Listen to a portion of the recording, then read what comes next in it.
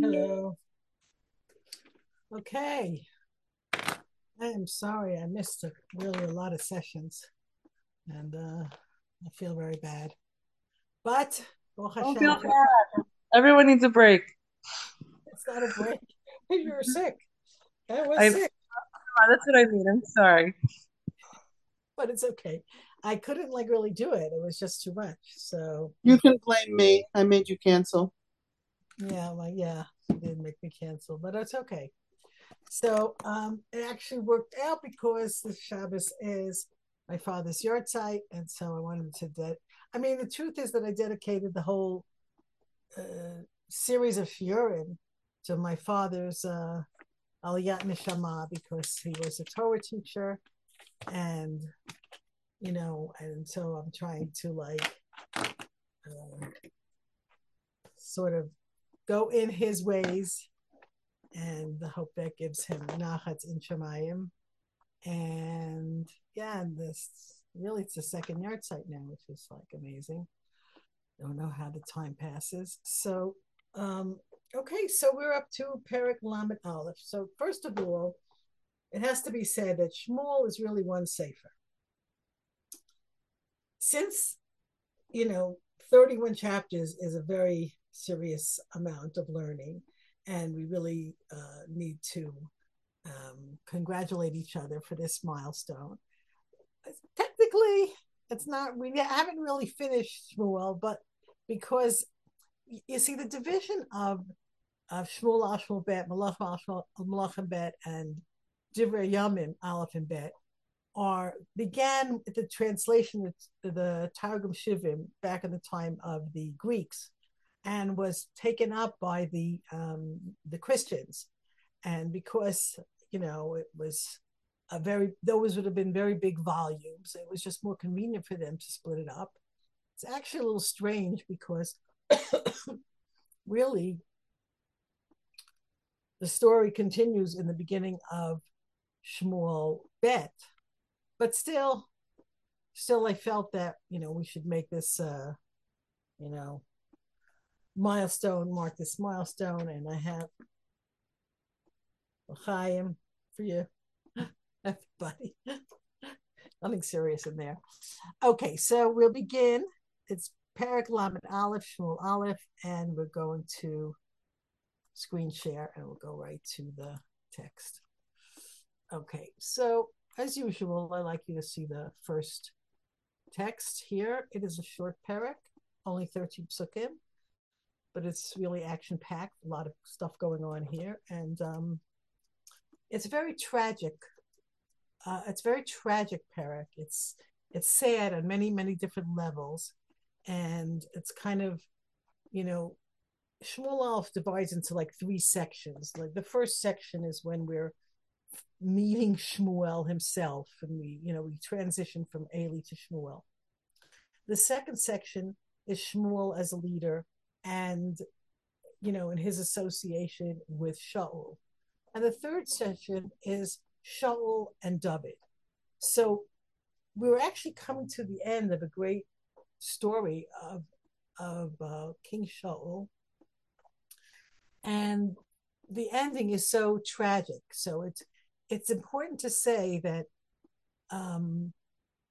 even though we see a very sad story here in the end of Shaul, and in the many mistakes that he made and the sins that he did, we still have to remember that he was a very great person with tremendous potential, with tremendous righteousness, with tremendous midot, and we have to take a look at you know how the Chazal approach this story and everything else.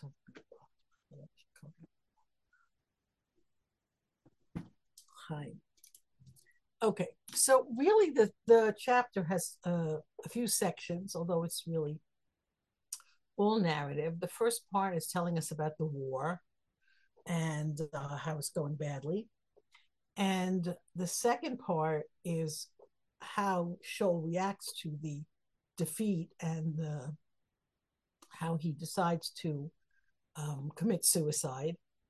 And the end of the battle, his death, And the next section is how the Plishtim find him and what they do to his body.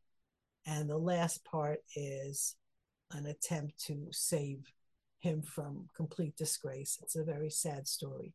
So first of all, over here, here I have the map of the war.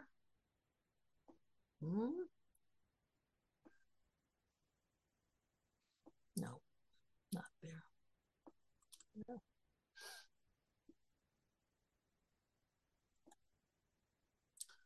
Wrong map. This is the map I want. Okay, sorry. Make you a little crazy. So we're in the Jezreel Valley here, and everything is happening on Har Gilboa, on the mountain of Gilboa. And it's, central or lower Galilee. We discussed this in the previous chapters. What are the Plishtim doing up here? The Plishtim are coastal people. They're down here.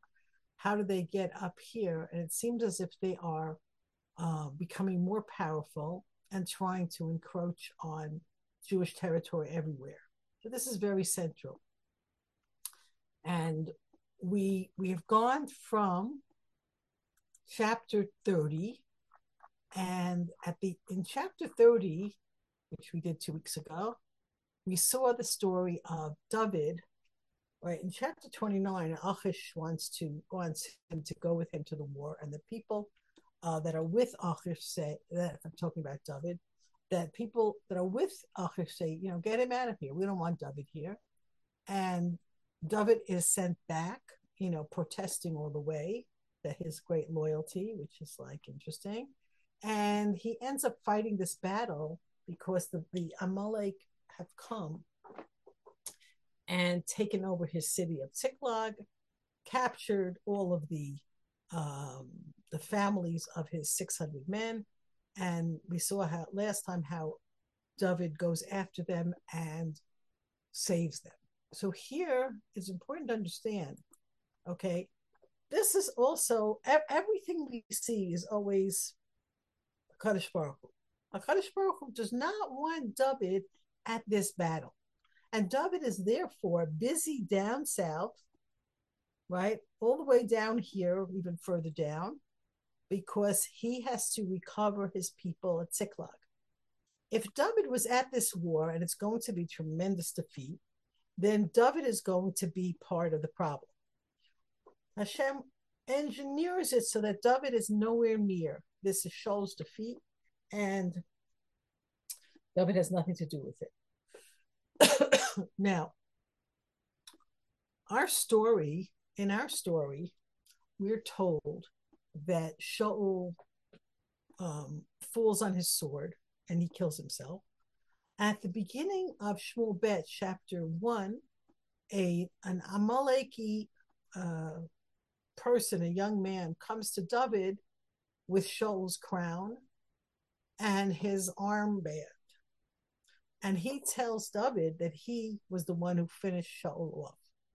So we get two versions. It's important to understand this. We get two versions of the death of Shaul. One version is here, where we see that Shaul actually falls on his own sword. And the other version is in the beginning of Shmuel Ben, chapter 1, where we hear that the Amalek youth says he's the one who killed Shaul.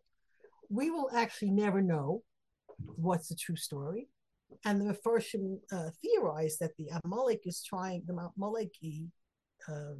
guy is trying to ingratiate himself with David by saying that he, was involved with killing Shaul. David, of course, is not impressed. And that's another story. We'll get to that next time, B'ezrat Hashem. But it's important to understand that we don't really know the full story. Okay.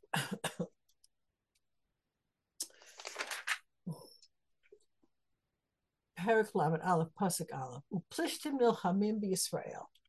The Plishtim were fighting with Israel. Vayanusu anshe Yisrael mipnei Plishtim vayiplu chalalim b'Har Gilboa. And the children of Israel fled from before the Philistines, and many, many victims, Halalim or victims, fell on Har Gilboa.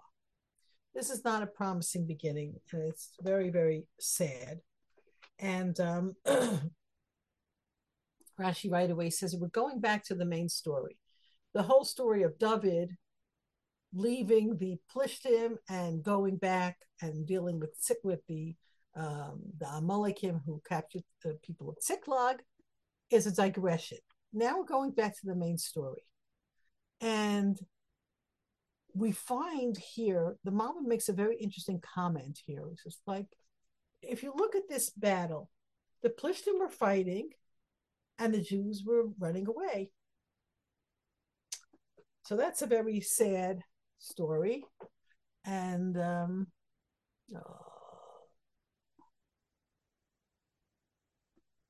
have too much stuff open here. This is the Gemara. Right? The Techila Nisa Nefila. שנאמר, נס ישראל לפני פלישתים וגם מגפה גדול הייתה בעם והלנו אומר, וינוסו אנשי ישראל מפני פלישתים ויפלו חללים. The beginning of fleeing is a downfall of battlefield. In other words, when they start running away, they're going to lose. We saw that in chapter 4 when the Plishtim, recovered from the initial shock of having the Aron come to the battlefield, and the Jews fled and they were defeated, and etc. And here too, we see that the children of Israel fled before the Philistines and were killed. And that's a very sad situation because, as the Malbim says, we see here defeat happening before there's really a fight. And it's important to understand this. And I think it's important to suggest that Shaul, back in chapter 28, the last time we saw Shaul has been given the news that he's raised Shmuel up with this necromancer, and Shmuel has said to him, tomorrow you're all going to be with me. In other words, you and your 3 sons are going to, Chas v'shalom, that's what he says, they're all going to die. And Shaul goes out to war knowing that this is what Shmuel has predicted, that this is the prophecy. So you have to understand, and I think it's important that we should take a lesson from this. Historically, the fighting spirit, the mood of an army is critical. We see that today. We have, it's very clear in Israel that we're fighting a very existential battle. And that makes it, people are so strong on this. They're so second. They completely are involved with this war, and their dedication to the battle is great. And hopefully the fighting spirit will stay with them. You see, it could very well be that Shaul's fears, even though he doesn't say anything to anyone, it could be that there is this atmosphere of fear that the Jews are just, they can't, they run away. And many, many people die on Har Gilboa. Pasuk bet. Vayadbeku plishtim et Shaul et banav, vayaku plishtim et Yehonatan, bet Abinadab et Malkishua b'nei Shaul. And the word vayadbeku is from the root of debek, clinging. The Plishtim were following Shaul closely. The Malbim points out here that Shaul lacham berov koach, lachen lo katav vayasigo. They were coming close to Shaul, but he was fighting with everything he had, and therefore they didn't actually capture them. However, the Plishtim struck his 3 sons, Yehonatan, the most well-known, his oldest son, and David's beloved friend, Avinadav and Malkishua. And I believe there is, near Gilboa, there's a Yishuv named Malkishua. So you can imagine Shaul's state of mind at this point in time. His 3 sons are dead. People are running away from the battle.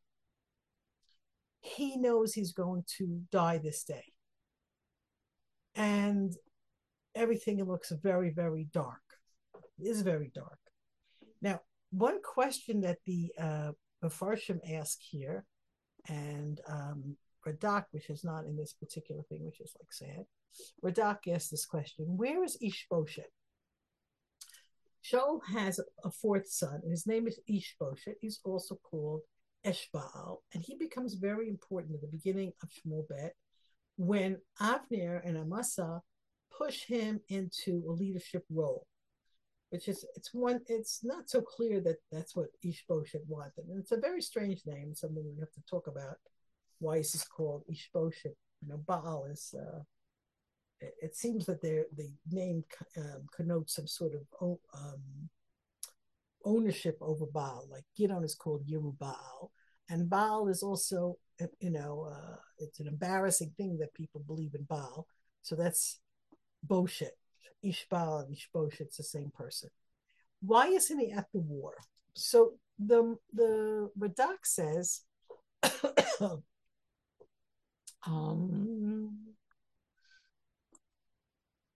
right, he didn't go out to war.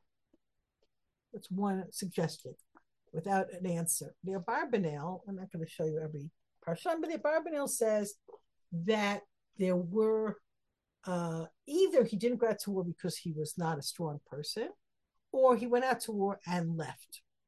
Okay. Now the other question is, if Shaul dies here, and you'll see that a lot of Shaul's men die with him, his sons, and where is Avner, his commander-in-chief, Avner ben Ner, his first cousin, and where's Amasa ben Yetzer, his other general? His two generals and his son who's going to take over Ishbosheth are not in this picture. So the Daf Mikra has an interesting comment, and it says, out of a family, only 3 sons went to war. If there were more sons, they didn't go to war, which would make sense as a precaution that only 3 went to war. And he bases this on the story of David. When David goes to the battle where he kills Goliath, David is one of 8 sons, and only 3 of them are at the battle. So this is the comment of the Daf Mikra, the Moshe Rav Kook Navi, which is likely a very, very interesting idea. So we don't know where he is. It's a more interesting question of where are the generals? Where are Avner and Amasa? Maybe they get away, maybe they're there and they get away. Pasuk Gimel.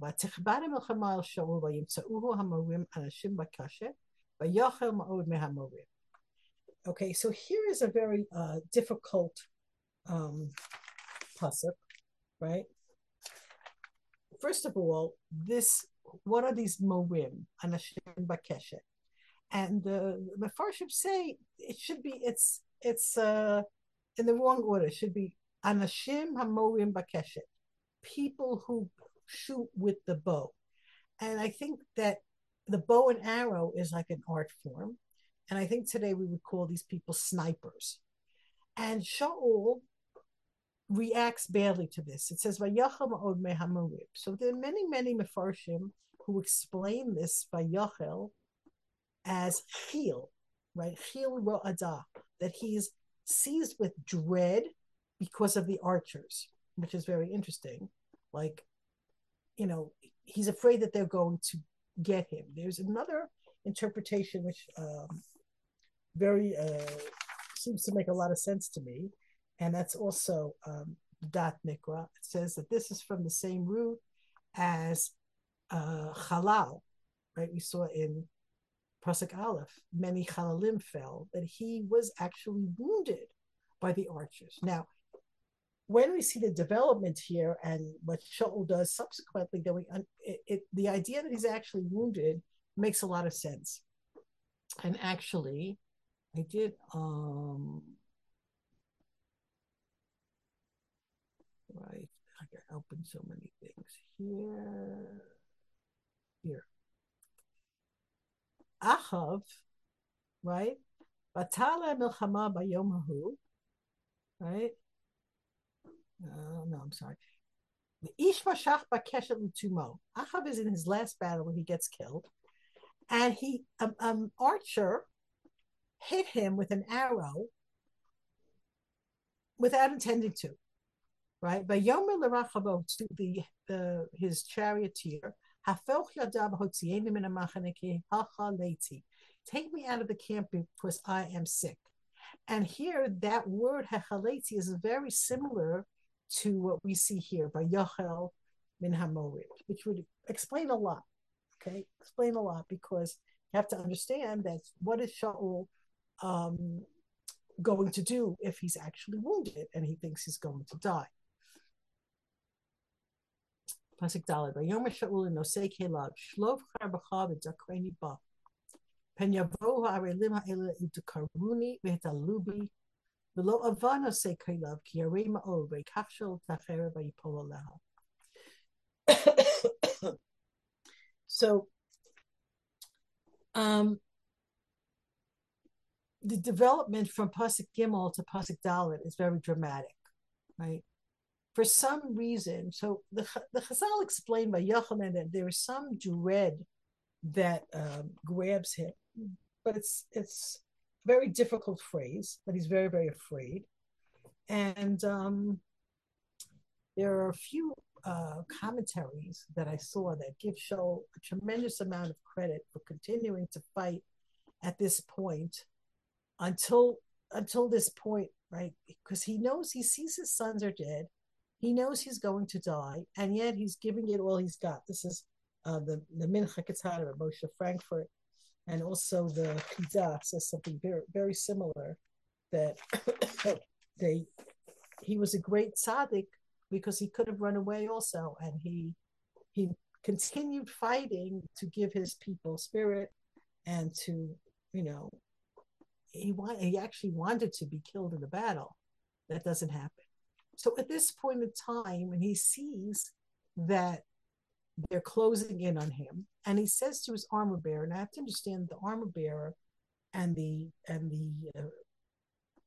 champion, like Shaul in this case, he has a very close relationship here. This is his, his chief helper in the battle.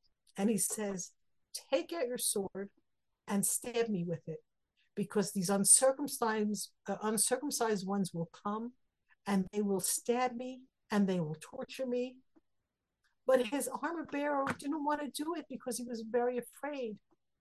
And so Shaul took the sword and he fell upon it. And I had a hard time preparing this. This story is like so sad to me. Shaul decides that he's not going to live, he's not going to survive. And in his mind, the next scenario is that the Plishtim are going to capture him still alive. And what are they going to do to him? And the Abarbanel gives a long discussion, like a very, I have to say, very graphic discussion of what might happen to Shaul.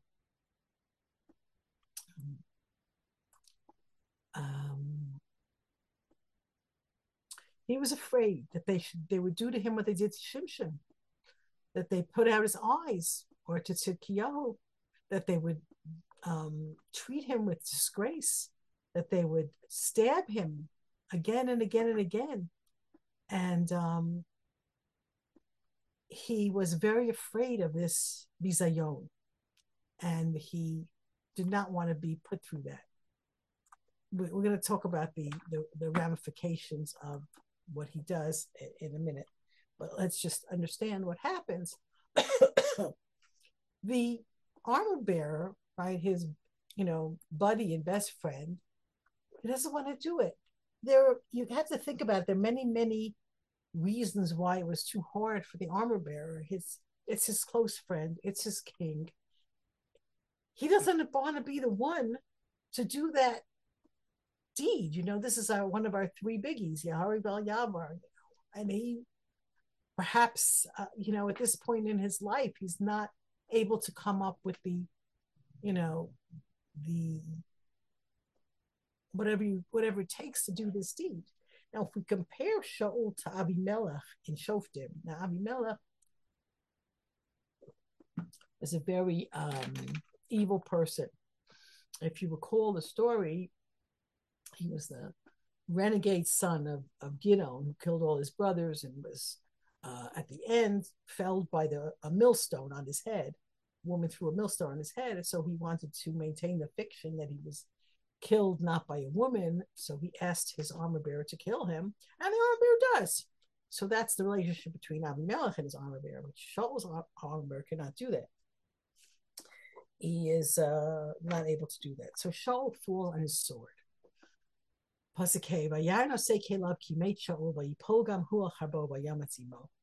the armor bearer sees that Shaul is dead, and he falls on his own sword and dies with him. Pasuk Vav.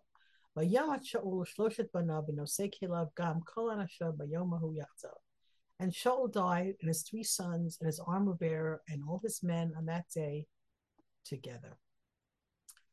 So this very, very tragic story. So we have to stop a few minutes and talk about the idea of suicide in Torah and how that plays out. It's not at all a simple thing, because we have the pasuk in Bereshis. Let's see if I can. No, that's the Bereshis here. Okay, this is in Parshas Noach.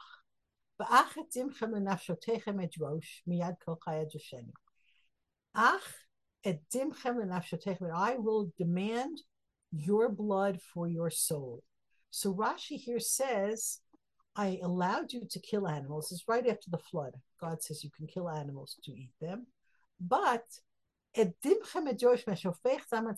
person who sheds his own blood, I will demand an accounting from him. In other words, you're not allowed to commit suicide. So the Medrash in Bereshis Rabbah says on this pasuk, and this is a misquote, it's Genesis 9, right? Ach, the word ach that's in that pasuk that I just showed you, ach is a but. But I will demand your blood of your lives. And this is to include one who strangles himself. Right? In other words, there might not be blood in the case of suicide. One might think this applies even to cases like Shaul. The verse states ach. One might think that this applies even to cases like Hananiah, Mishael, and Isaiah. The verse states ach.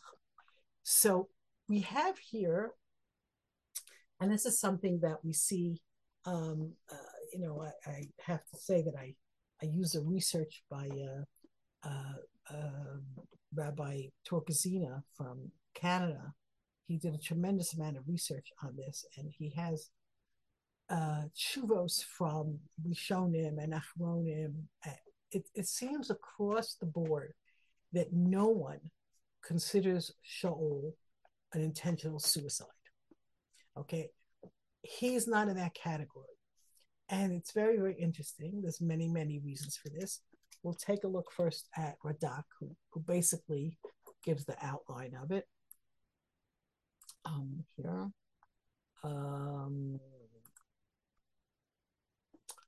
Okay. Second.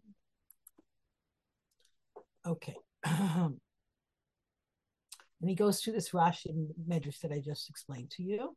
And he says, Lo chata, Shaul did not sin here. He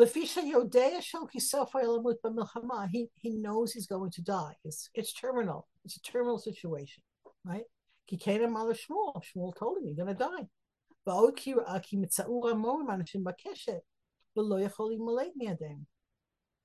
He could not escape. They found him, and and he felt that it was better for him to kill himself and not allow the uncircumcised ones to disgrace him and torture him. So that is the basic outline of the idea. However, there's a few other important things that I want you to bring out in this particular very sad story. First of all, the other exception is the Hananiah, Mishael, and Azariah. Hananiah, Mishael, and Azariah threw themselves into the fiery furnace rather than bow down to Nebuchadnezzar's idol. It's not considered suicide. They were saving themselves from sin. But if you look at the other Mefarshim, the Abarbanel, he goes in the same idea. Abarbanel goes through all the many, many ways that Shaul might have been tortured. And I have to say, because we're living in these really, difficult times, and they're horrible people, and they do horrible things, and the tortures that they, um, perpetrate on people are things that like the human mind doesn't even can't even go there. Like a normal human mind, like who will do the things that they've done? And every minute that a person there is in captivity, we don't know. We just don't know what these, you know, beasts are capable of. And we know that the Plishtim are going to, we're going to see this at the end of the chapter. They're going to disgrace Shaul's body. So what would they have done if they had captured Shaul alive? Shaul is their great enemy, and he's, made things very hard for them. So they have no problem disgracing his body. And what would they do to him alive? So Rav Shlomo Luria, the Yam Shel Shlomo, suggests two other things that are important to take into account. If Shaul is captured alive and subjected to torture, it's possible that many Jews would try to rescue him, and they might be in danger. So Shaul is actually saving Jews from endangering themselves to save him, which is great gevura. And the other suggestion that he makes is that, and this is something that a number of other ideas come to mind, like many great thoughts here, is that the Jewish king, the one who was anointed by God, taken and tortured by these evil people, and when we see that, this is what would constitute a tremendous chil Hashem, and Shaul wants to avoid that. So we have a lot of reasons for Shaul's, apparent suicide. One is that he knows he's going to die anyway. Two is he has no escape. Three is that he wants to prevent anyone else from dying to save him. And four is that he actually, his torture and, mutilation would be a tremendous chil Hashem. So these are a lot of very great reasons for him. Now, the Ramban says,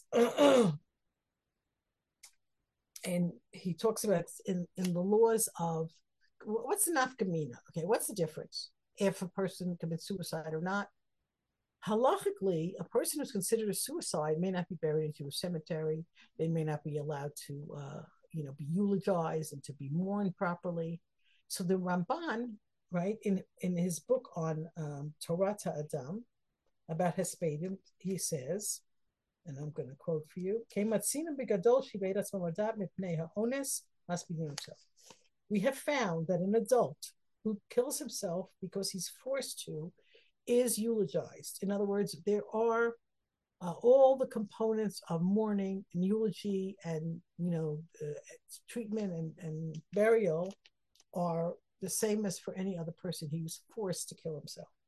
For example, Shaul, the king of Israel, he was allowed, as it says in Bereshis Rabbah.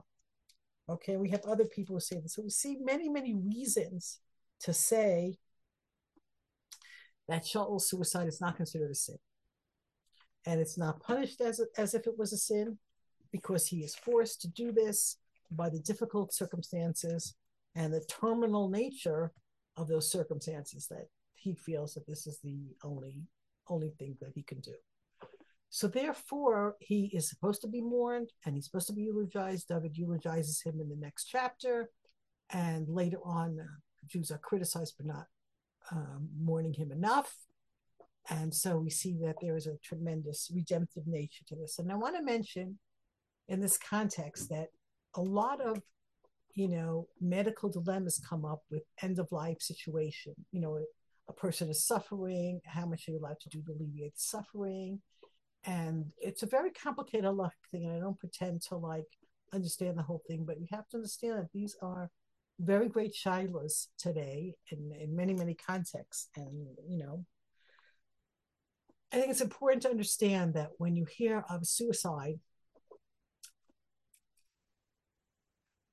that you don't judge, Many people are in tremendous emotional and mental pain, and that would be considered an onus. And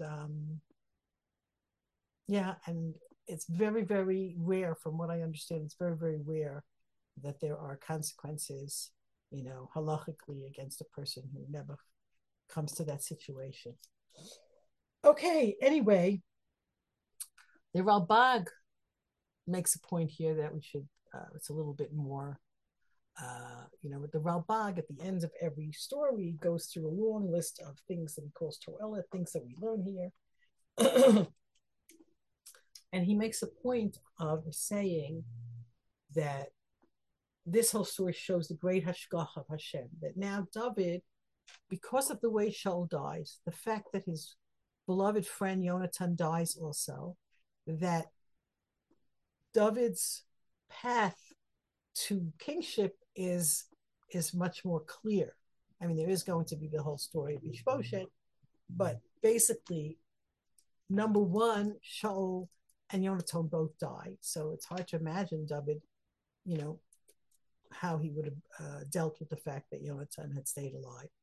And the second part here, and here we'll take a look at Pasuk Zion, by Yeru Anshe Yisrael asher be'ever ha'emek, v'asher be'ever yardain, ki nasu Anshe Yisrael. The people of Israel that were on the other side of the valley, and most likely this is Jezreel Valley, it could be the valley of Beit Shan, but it seems like the Jezreel Valley on the other side. Right, that's when Betsuda says, away make Israel. And even by the Jordan, they saw that the people of Israel were fleeing. The Chimesu Shalbanam and Shaul and his sons are dead. The news spreads quickly. Tremendous defeat, tremendous rout. The Jews are running away. They're hearing about it even across the Jordan. By Yazvu Ta'arim, by Yanusu, they abandoned their cities, the unwalled cities, and they fled. And the Plishtim came and they dwelt in them. So we go back to our map. Here's Emek Israel. All across the valley, even across the Jordan, the Jews are running away, and the Plishtim are taking over, which shows you that at Shaul's death, and this is such a tremendous tragedy, at Shaul's death, the Plishtim had more territory than they had before he came into power, and therefore it's a sort of posthumous condemnation of his kingship, that the Jews are left at his death. It's such a mess. Very, very, very sad. Pasuk Chet. Vayhimi macharat vayavo Plishtim lepashet et hachalim. On the next day, the Plishtim come to strip the bodies. And they found Shaul and his three sons fallen on Har Gilboa. The terrible end. Pasuk Tet. Vayichritu et rosho. They cut off his head. Vayafshitu et kelav. And they took all of his vessels, which probably, they explained that his clothing, his weapons, his whatever he had on him.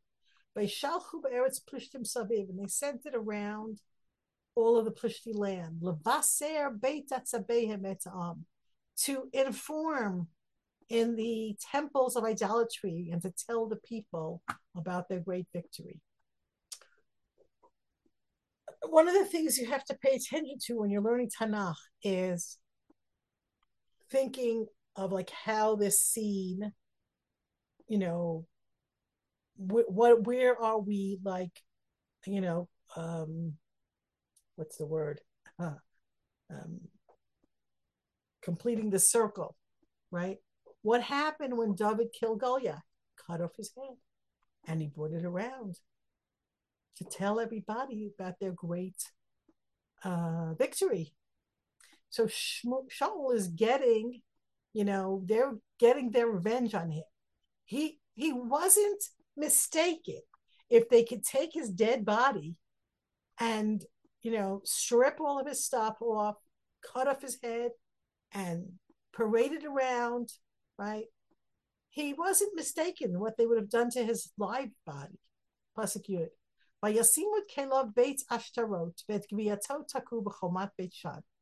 And they put his vessels in the house of Ashtoreth, and his body they stuck on the wall of Beit Shan. Now, here it's spelled Beit Shan Shin Nun. Today we spell Beit Shan Shin Aleph Nun, but it's the same place, right?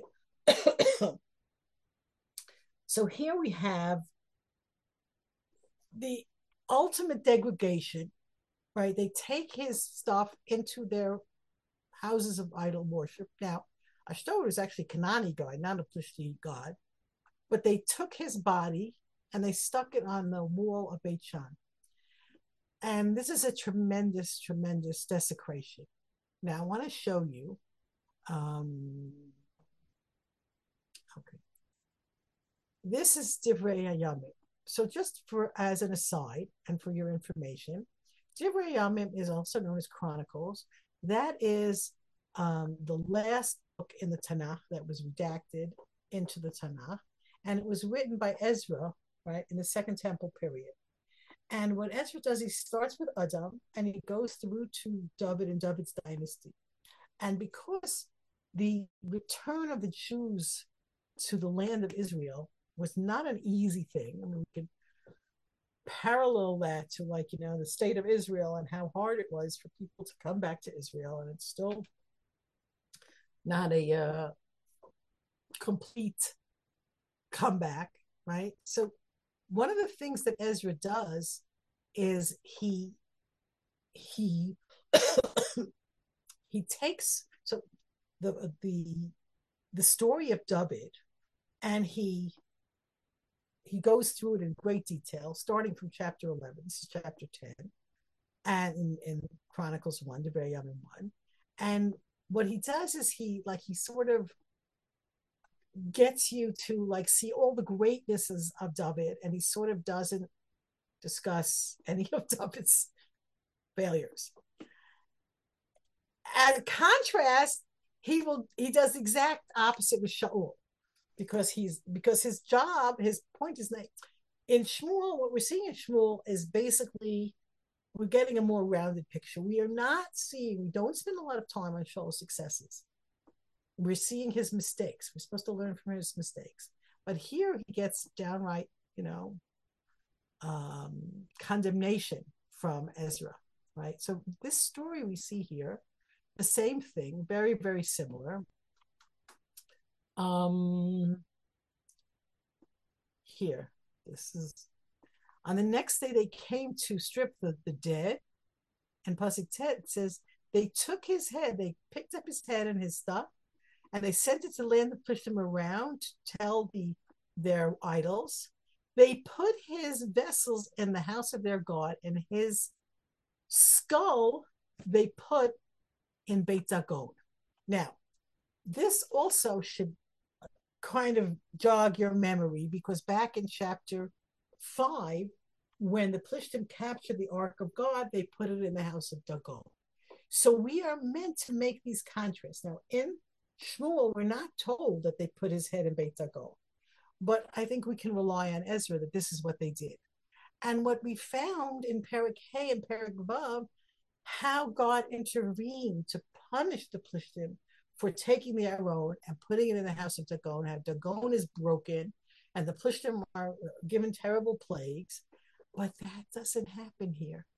So the degradation of Shaul is complete, and Hashem does not step in to help him.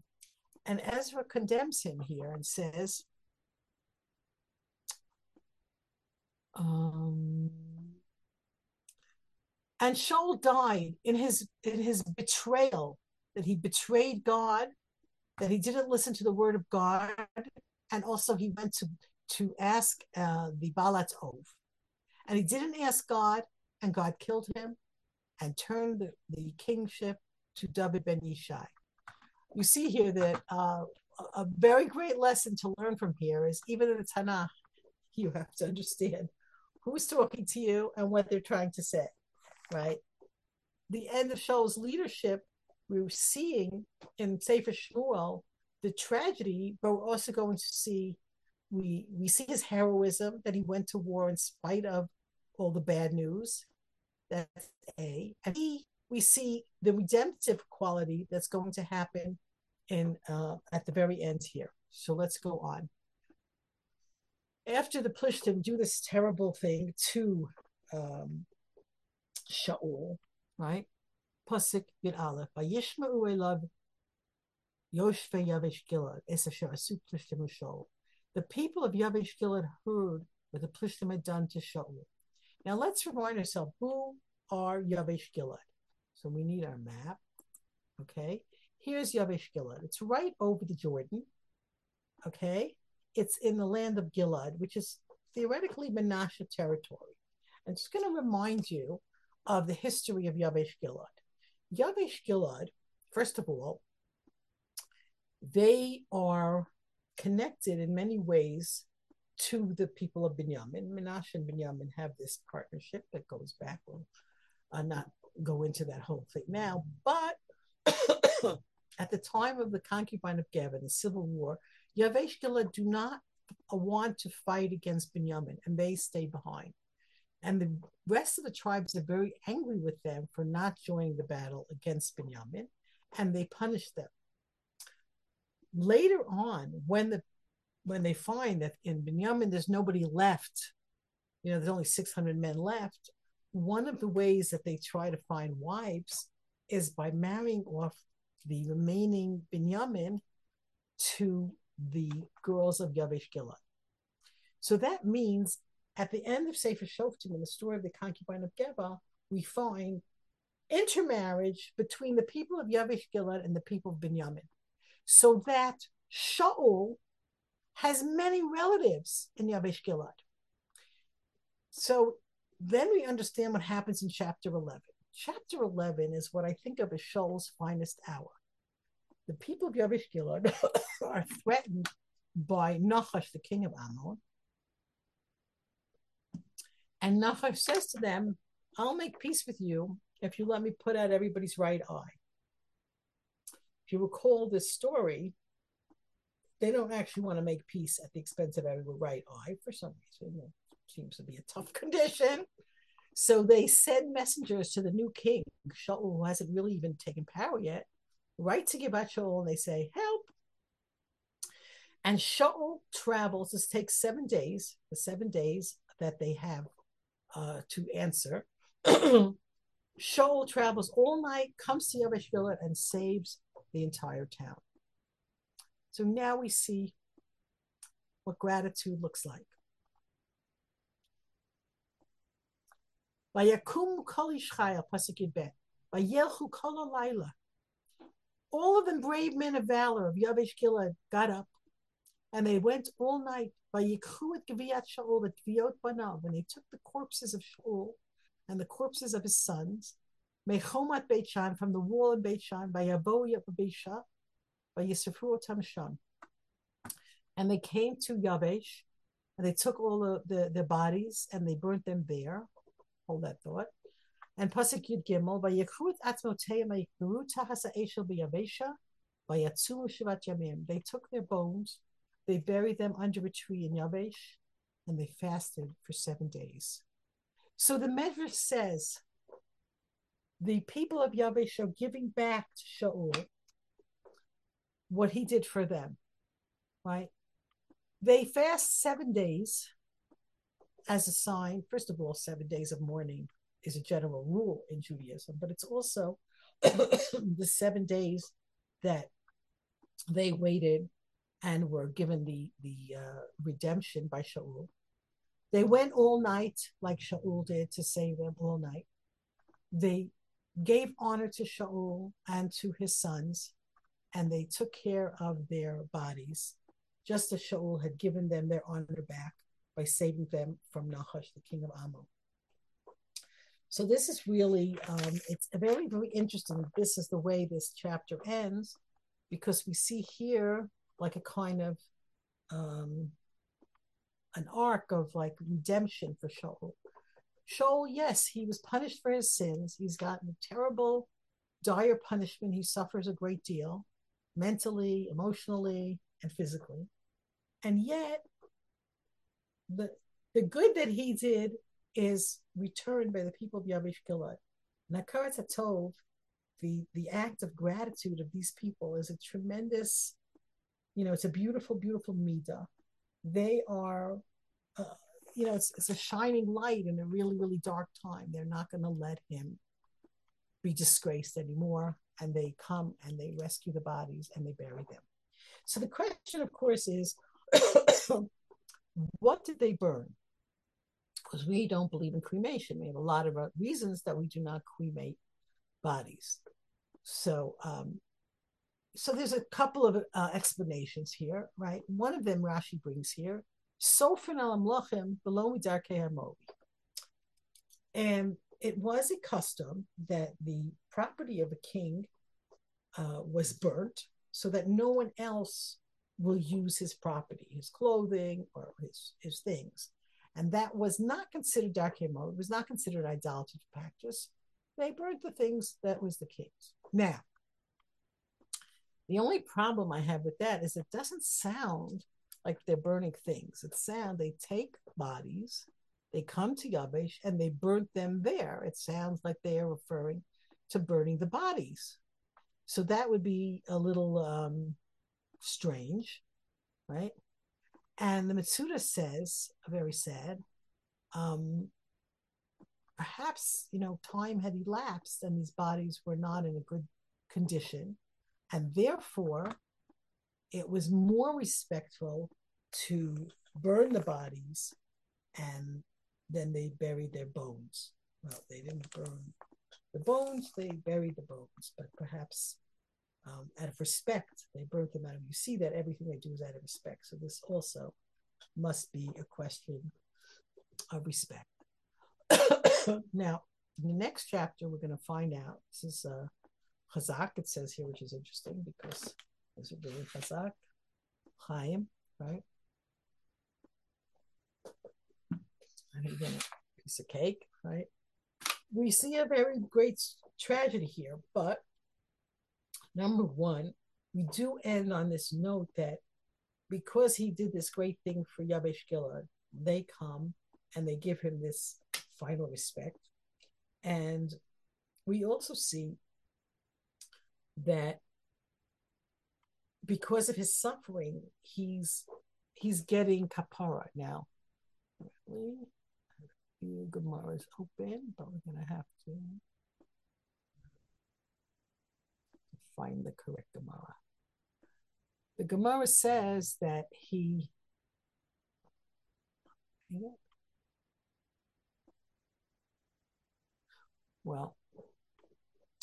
okay, we'll just have to say about para at a time. Anyway, the Medrash says that when Shmuel says to him, tomorrow you and your sons are with me, that this means that he is going to be together with Shmuel in Olam Haba. And because Shaul doesn't run away, and he doesn't, he could just say, I'm not going to this war. Like, I don't really like this scenario and what I've been told. But he heroically goes out to battle with his sons. He fights even though people are running away. And we see here a certain, greatness and a certain heroism that is going to help him. Like, because he does that, and because he, this is a sort of, justifying his din, that he's going to be forgiven for his sins, his great sins, that he did not listen to Hashem with the matter of Amalek, and that he killed the Kohanim at Nov. And so he suffers a great deal at the end. And so the Chazal say he actually comes into Olam Haba, and he gets that kapara. It's important to understand this because when you go through a story like Shaul, you tend to say, well, like he did this wrong and he did that wrong, and like he's a bad person and he didn't stop chasing David. But we do have to understand that Shaul is really anus, where he's really forced. He's got this ruach ra. He is troubled emotionally, and many of the things he does are an outgrowth of that. And we should never ever forget what a great person he is. Because he's really a tremendous tragic hero, but we are never meant to make him into a bad guy. He's it's a sad story, but that's really the full circle, right? And at the end, you do see a certain geula, idea. I put on the chat for you for your interest the song Haragaboa, which is very stop the share, right? That song is I think it's a very sad song, right? And Hargaboa is if you look at the song, if you follow the song, they like pictures of Har Gilboa, and on the other side is Har Tabor, and in the distance is Har Hermon, and like it's in that so in like it's a video, and you see the beautiful scenes of Emek Israel. It's so tragic, and one of the things that if you've never heard the song, it's a very very beautiful song, and the words are there also, and it's giving you the sense that that the landscape is the same, right? It's just you're given in the song like this, like you could imagine Shaul at that place, because nothing has changed. The landscape is the same. It's the most beautiful and gorgeous mountains over there, and that is where Shaul tragically dies. In the next chapter, we find out that the story of his death is not so simple, and this Amaleki comes and tells David that he was there and he finished him off, and we'll never ever know the truth of that, although David seems skeptical. But there is a great irony in the fact that he's the last person to see him alive, one way or another, is someone from Amalek, which is sort of, that was one of his big mess ups. Okay, so we are finished with Shmuel Aleph. Okay, a little bit of a Misonos here.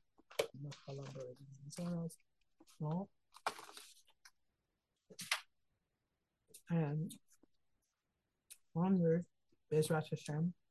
A little bit of a sad story. If anyone has any questions, you can unmute yourselves. Chaim.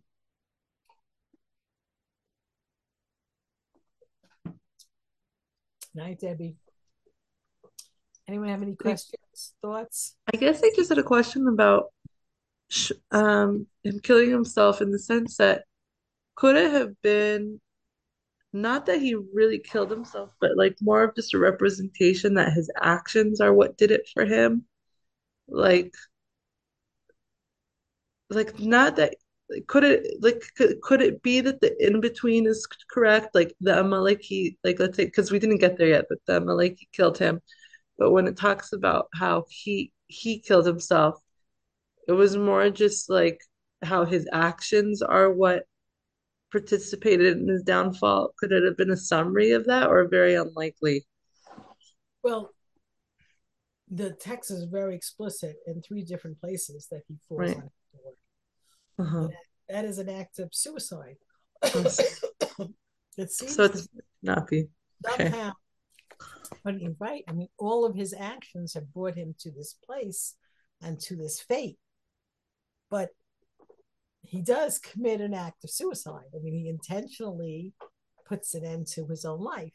So if you follow the Dot Mikra, which I find a very interesting, that he's already wounded by the archers. When it says by Yachel Ma'od ben Amon, he was afraid of the archers is one interpretation, but it's clear that it's very possible to say that he was wounded by the archers, which would make a lot of sense. Once he's already wounded and they're coming to get him, he's going to die.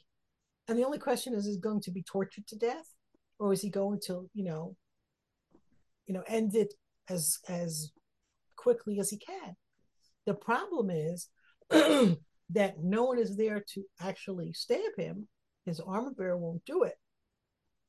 And there seems to be, he doesn't seem to actually be able to finish killing himself. So he's in I this. have a question about that. If the armor bearer had killed him, would that have considered a chet? That's a Like, very good question. He clearly was afraid to do it. You know, killing somebody right, today. That's why I said end of life issues are so complicated. You see someone suffering. I mean, assisted suicide. Are you allowed to do that? The Torah puts a tremendous value on life. You're not allowed to shorten someone's life for any amount of time. right. But then you see people who are truly suffering, and I've seen this. I was with someone who was suffering terribly, and the nurse, who was a good friend of hers, gave her, more morphine. So apparently, you have to be very careful with doses of morphine because if you overdo morphine, then you're actually killing a person. On the other hand, the person's suffering so badly. So there's a whole lot of discussion. Like you can give enough morphine, if that's going to, Right. help them, and you know, in this case, she said to me, I can't, she can't suffer anymore. And I didn't know what was happening. I don't know nothing. But afterwards I was told that, like giving her more morphine, and that was, I mean, she did not regain consciousness after that. So she was at a point of like, she was gosseset, she was dying. And so there's a halachic discussions about this, like, you can't um you can't actively do anything to shorten someone's life, but if you're putting them out of pain and there's a danger that, that might be dangerous, that's not the point. The point is to put them out of pain. So it's a very complicated issue, like katoti. I wouldn't want to go there. So when a person says, like, to the armor bearer, you stab me, like, I understand why he's afraid. Like, he's afraid to do it because, look, it's the king, right? How can he kill the king? And on the other hand, the king is telling him to do it, right? So he makes the calculation that this is not, you know, not something he's up for. He doesn't do it, but he does kill himself afterwards because, we're together in death and life.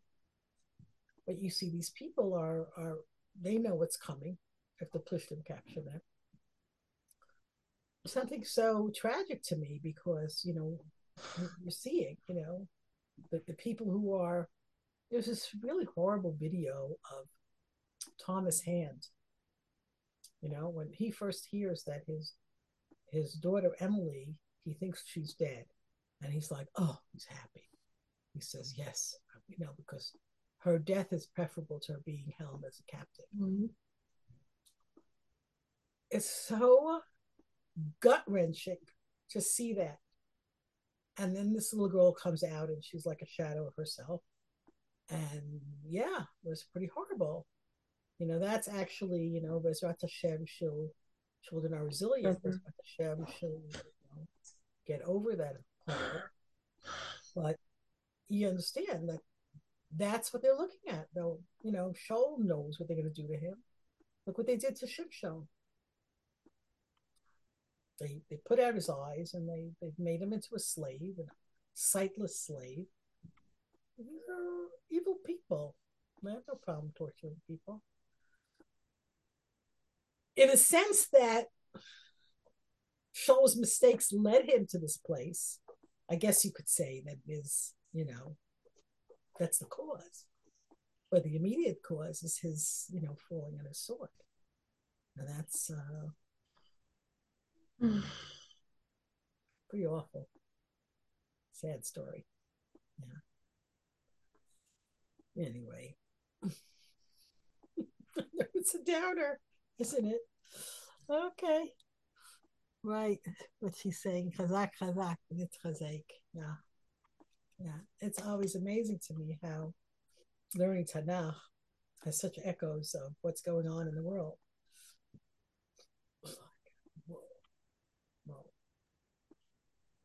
And actually, there is an interesting debate on how much force can you use when you know that the enemy has your captives. There is, there is something called apparently the Hannibal directive that if they capture a soldier, they have to, vanquish the enemy even if the soldier is in danger. That's very controversial.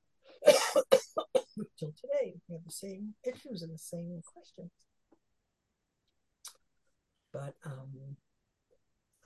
yeah, going to see David's reaction to all this, and that's going to be, the next thing, like how David is able to, take, after all that he's been through at the hands of Shaul, he's able to extract all the good of Shaul and all of the greatness of Shaul and eulogize that and give him that honor. It's a tremendous and beautiful eulogy that he gives in the next chapter. But till today, that's like the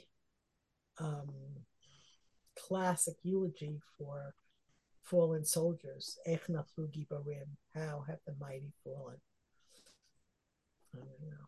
We definitely David was a man of words. It's beautiful words about Shaul.